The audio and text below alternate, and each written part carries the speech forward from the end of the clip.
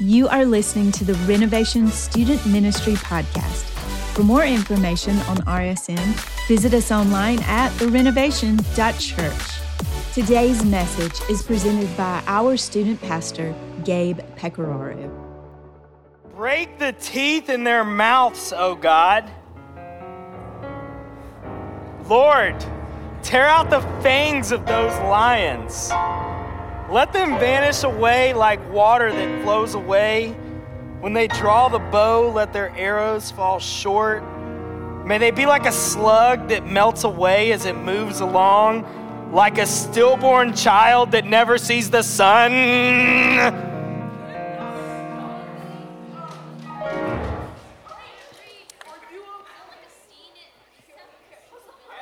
That RSM students, RSM volunteers, is in the Bible. Pretty crazy, right? That's Psalms chapter 58, verses 6 through 8. And in this next series called Journey Through the Psalms, we're going to be talking about it and all of the other chapters, some of the big movements and feelings and things that they create. Really, we're going to be answering the question, why in the world do we still need the Psalms today? Why in the world do we need this book of the highest highs and the lowest lows and stillborn childs and fangs and venom and craziness? Why in the world do we need this book? And a couple of things that we need to know about the Psalms is first, that they have been the hymn book and the prayers of the church, the people of God, for literally thousands of years. You can't journey far when you read through the Gospels before you see that Jesus will quote a psalm. You can't journey far when you read the epistles that Paul will bring it up or Peter will bring it up, or you'll see it later on in the New Testament. You can't journey far when you read the early church fathers and the books of church history and the prayers of the Christians who now live in this great cloud of witnesses that we read about in Hebrews. You can't journey far without hearing, seeing them recite the Psalms. And what we know is that as a church, when we sing songs on stage, oftentimes you'll hear people sing the Psalms because they're all throughout our liturgy as a church. Also, we'll see when people will pray, they might recite a psalm. They say that even though I walk through the valley of the shadow of death, I will fear no evil, for you are with me. Or you'll hear people say to taste and see that the Lord is good, and blessed are those who take refuge in him. All throughout the mouths of God's people, the Psalms are there. And so it's unbelievably important that you and we figure out why in the world they're so important. Why do we need them? Why do we need these prayers and these cries and these songs that the church has sung and stated for thousands of years? Why are they so important? That's our goal of this series. And tonight, we're talking about the Psalms of vengeance. The Psalms of anger. And that's where we get our passage for tonight is Psalms 58. I'm going to read it one more time, and I want you guys to really just hone in and just feel that like blood boiling, blood curdling, just like rage. I need you to feel that when I read this, okay? Everybody ready? Y'all ready? Y'all ready to rage? All right. Break the teeth in their mouths, O God. Lord, tear out the fangs of those lions. Let them vanish like water that flows away. When they draw the bow, let their arrows fall short. May they be like a slug that melts away as it moves along, like a stillborn child that never sees the sun. Now that we've heard that, now that we've got a little rage in our blood, I'm going to pray for us, and we're going to jump into this. Let's bow our heads. Lord, I thank you for tonight. More than anything, our heart through this series and our heart in nights like these is to remind the students, to remind ourselves that we can read about you all throughout Scripture. We can look forward to heaven, but God, you are alive, active, and moving today, here and now. Would you speak through me? Would you challenge and encourage every single one of us to recognize that there is great joy to those who go to God in prayer and who go to God in anger? I thank you for tonight, and I pray that you would bless it. In Jesus' name, amen. So the first thing that we need to see is that we all feel anger. Every single one of us. And I want to go ahead and I want to just let you guys know, I feel like every single one of us, because we, go to church, we're probably a Christian, we believe in Jesus, a lot of times we act like there's certain things that we can't feel. Certain things that Christians should not deal with. For instance, a lot of times it's really hard to address the anxiety that lives in our life because we feel like as a Christian, I'm not supposed to deal with that. Or maybe it's really hard to address the fact that you want to punch somebody in the face because as a Christians, we don't do that. We don't punch people in the face. Bless your heart. Bless your heart. I'll see you at lunch after church on Sunday, and we'll say good morning to each other and we'll do it. It'll be nice, but I don't feel those things. I'm a Christian. And I'm going to go ahead and let you guys know that as believers and as people made in the image of God, every single one of us has been given a mind, a will, and emotions. And the thing is it is not a sin to feel something. It is absolutely not. For us to feel anger is not sinful. Do you know how I know this? Because as we go through life, we're going to feel angry. Things are going to frustrate us. Actually, even God felt anger. If you look in Exodus chapter 4, you see that God, it says, the Lord's anger burned against Moses. The Lord was angry. Do you know why the Lord was angry? The Lord was angry because he had told Moses that he was going to empower him, equip him, and give this incredible task to lead the Israelites, the people of God, out of Egypt. He was going to go to Pharaoh and say, Pharaoh, let my people go. And Pharaoh eventually was going to listen. We hear all the time about the Israelites getting taken out of Egypt by Moses, this Red Sea parting. Raise your hand if you've heard that story before. A lot of us in here, right? Well, one thing that we need to see in the prequel to this story is God calls Moses to do this. And then he says that you're going to have to go, you're going to have to talk to Pharaoh about everything. You're going to have to let him know that I'm God and I'm using you, Moses. And Pharaoh, he's big and strong and powerful, but I could squash him like a bug, right? And Moses says, well, I'm not a good speaker. And then God tells him, Moses, I told you you're going to do this. And they go back and forth 5 different times. God tells Moses to do this. Moses says, dude, I can't speak. You got to find somebody else. The 5th time, God is angry. And the time before that, he actually says, Moses, do you not remember? I created the heavens and the earth. I put the mouth on your body. I am giving you the brain capacity to be able to speak. I'm the person who can make people deaf and mute. I'm also the person who can equip people with the ability to talk. And then Moses looks at God and he says, well, God, hearing all the facts, I've decided that I'm not going to believe you. Find somebody else. And so the Lord's anger burns against Moses. Another thing that we see is that it's not the feeling of anger, it's what you actually do with it. Because when you look at the anger of God, every single time it serves some sort of purpose. God is angered by injustice. God is angered by sin. God is angered by the rebellion of us, humankind, against him in all things good.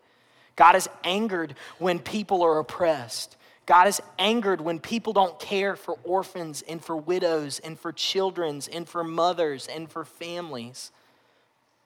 And when you see the anger of God, it is to bring about a purpose of removing evil.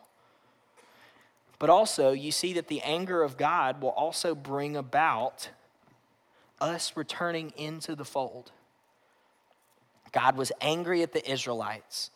He let them go and do their own thing. And when they came back to him, he brought them back in every single time. And then eventually, they didn't want to be back. And he let them go. We serve such a loving God that he is going to continue to love us, but he is going to give us the ability to leave him if we want. And so even God feels anger.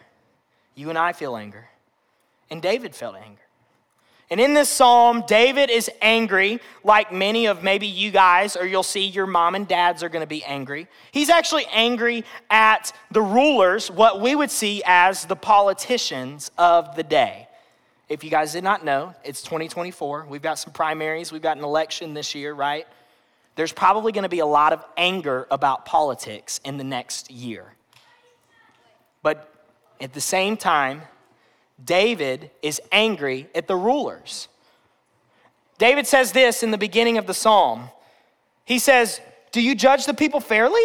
No, you plot injustice in your hearts. You spread violence throughout the land. These wicked people are born sinners. Even from birth, they have lied and gone their own way. They spit venom like deadly snakes. They are like cobras that refuse to listen, ignoring the tunes of the snake chargers, no matter how skillfully they play." David's mad at the rulers. Why? Because the rulers who are supposed to be fair, the rulers who have this position of power, are not using it to care for the people. And I think that's something that probably you and I, every single one of us, have been angry at before. You've been angry when you see a bully who's bigger and stronger than the person being bullied go and beat them up for no reason.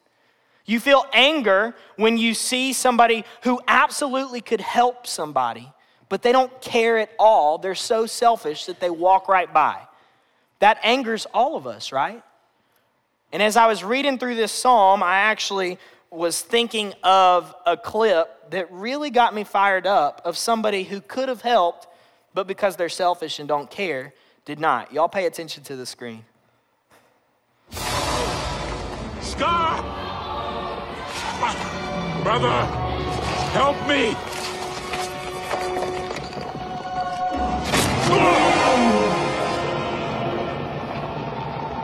Long live the king.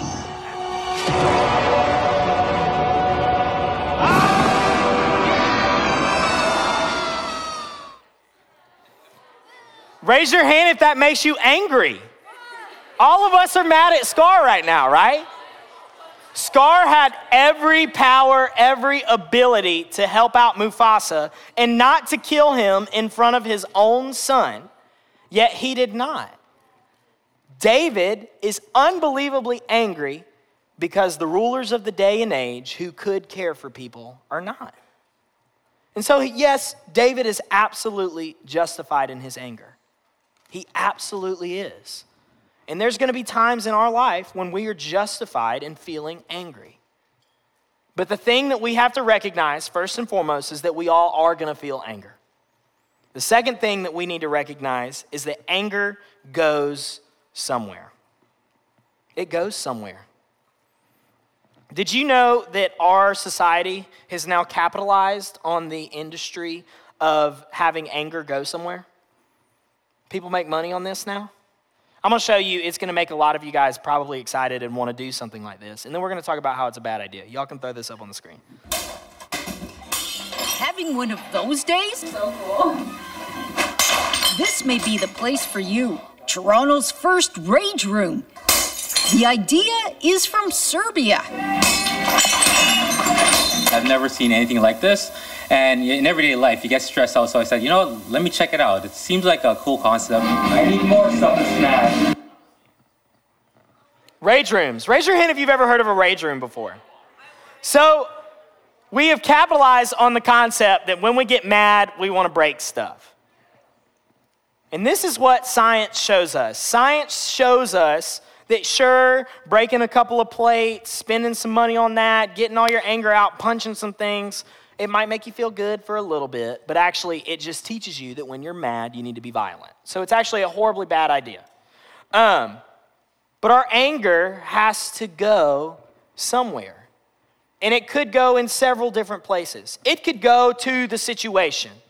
I know that there's been times in my life where something has made me mad, and before I take a second to think about it, before I take a second to try and process, before I take a second to try and read the room, figure out maybe this person didn't mean what they said, I absolutely blew up, Hulk smashed the place. I doggone shot at the person who made the comment. I shot at the people around them who didn't have anything to do with it. Raise your hand if you've ever been there before. You just raged on everybody, right? So many of us have been in that situation before. Our anger could go towards that. Where else could our anger go towards? If we choose to do what so many of us are incredibly experts at, we push it down and suppress it. Here's the problem. You can feel like you're suppressing your anger, but it's going to come out, whether you know it or you don't. If I push this anger down, it could come out in my relationships. I could be mad at Jeffrey, but because I have not addressed this situation in my own heart with the Lord, with Jeffrey, it's going to come out in the way that I talk to Sam or somebody else because I'm still upset. It could also come out in the way that I treat my family. If I'm mad at my younger brother, I'm going to be more likely to be disrespectful to my mom. It could come out in the way that I do my schoolwork. If I am angry about my math test, I'm going to be more likely to boycott my English homework. If I am angry about how school went, I'm going to be more likely to be an absolute jerk when I'm at work and I'm having to bag somebody's groceries. If I'm angry at the way that bagging groceries went and this mom who had this Karen comment that she said to me about something and I'm all upset about it, it's going to be more likely that it comes out in my sports. You need to recognize that the things that we push down come out somewhere. They come out somewhere. We have to recognize this. And so what are we supposed to do? When we feel this way, how do we react? Might I implore you guys that when you feel this way, take it to the Lord. I promise you, God's not afraid of your anger. Take it to the Lord. And the other thing that we need to recognize is the Lord already knows. And so what we're going to spend some time talking about tonight is when we feel this way, it has to go somewhere. And my prayer for myself and every single person in this room is that we take it to the Lord before we take it to our friends, before we take it into our jobs or into our school or into our interactions with our family. And one thing that we're going to see is that oftentimes we need to be people who rely on others. We just spent 4 weeks talking about relationships. But if we go to others before we go to the Lord, the order is messed up. Because I am then relying on people who are flawed, people who sin, people who get angry themselves and don't know what to do with it, to counsel me through a situation when I could go to Almighty God who loves me so much more than them and who already has an answer. So our anger goes somewhere and it needs to go to the Lord. And this is a decision that we have to make. We have a choice, and it's death or life. And what am I talking about? If you get angry and frustrated and punch somebody in the face, you're probably not going to die unless they're just that big and bad, right? I am talking about death or life in our soul, in our relationships. This is what 1 Peter says. It says, "Dear friends, I urge you as foreigners and exiles to abstain from sinful desires, which wage war against your soul." Us acting out in bitterness and rage and malice and losing our crap everywhere and going off on our friends and going off on our family and just going crazy and raging is going to literally wage war against your soul. If you don't believe me, let's give some really, really practical examples. First, on your actual physical body. There are people who live in prison because an act of anger brought them there. There is a physical consequence for a soul problem. And I know that's real, but I want to be honest with you guys. But even another one, ask somebody who has so much pent-up anger, so much rage and bitterness inside of them. Ask them how it feels to be so callous to the world, to not trust people, to not know who's got your back and who's going to backstab you, to live with such a short fuse that they have to avoid things because they're absolutely going to flip if the smallest thing happens. That is prison to your soul. what we need to recognize is we are all gonna feel anger. But what matters is, what do you do with the anger? Do you do something healthy and constructive with it? Or do you do something that literally wages war against your soul? In Matthew 11, Jesus says this. He says, "Come to me, all who are weary and heavy burdened, and I will give you rest. Take my yoke upon you and learn from me, for I am gentle and humble in heart, and you will find rest for your souls. For my yoke is easy and my burden is light." What Jesus is saying is this: come to me, all who have a burden, all who are heavy burdened with something. He is not saying, come to me, all who are heavy burdened, but the people who are angry, deal with it on your own time. With every single thing, we are to come to Jesus. And one thing that we need to recognize is that he says that we will learn from him when we come to him. And I haven't said this yet, but I plan on making a big deal of it now. David was justified in his anger, right? There's going to be some times when, because you and I are prideful and selfish and sinners, we're not going to be justified in our anger. We're going to be mad at somebody, but it was actually my pride that got me there in the first place. And so when we come to Jesus and we lay this burden at his feet, sometimes the learning from him is him saying, hey, you're being a booty. You're being a turd. Sometimes the laying that at his feet is saying, hey, you need to apologize to that person because you're mad and you are also mean. And sometimes we're going to come to Jesus, and that outrage, he's going to want to turn into outreach. You are so enraged by the fact that your friend is being bullied, you came to me, and guess what? You also have the means to fix it because you have teachers in your classroom that you can talk to. You can walk with them in the hallway. You can stand up for them. You can give them a shoulder to cry on. We must come to Jesus. And this is what I want you guys to realize, is that in our life, we can choose life or death. And this shoe will represent a life. Hey, pretty cool, right? These are my shoes. What you think? Golly. So these shoes are going to represent life, right? And we can do one of two things. We can choose death or we can choose life.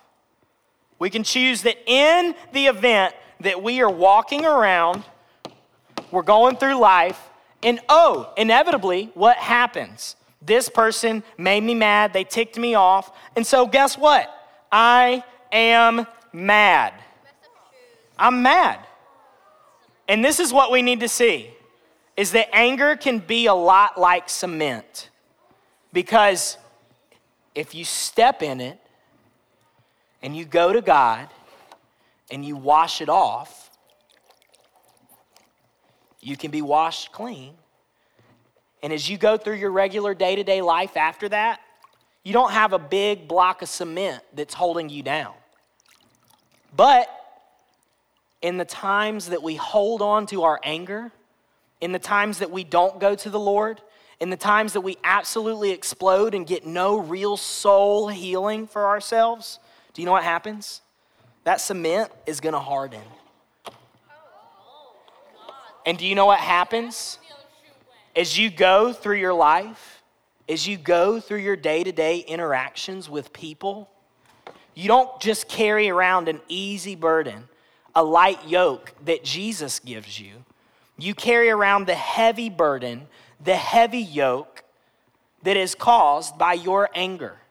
And so now every single time I interact with Dante or a regular person, Dante is hearing me, but Dante is hearing every bit of anger and bitterness that remains in my heart. I am having to carry this around. It's no wonder I can't sleep at night anymore because I'm so angry at the world. I'm so weighed down. It's no wonder I can't help but constantly be tired but never be able to find rest, even if I take a super long nap, because I wake up and my mind is so unbelievably overwhelmed by the weight of anger and bitterness and malice and vengeance. And so what do?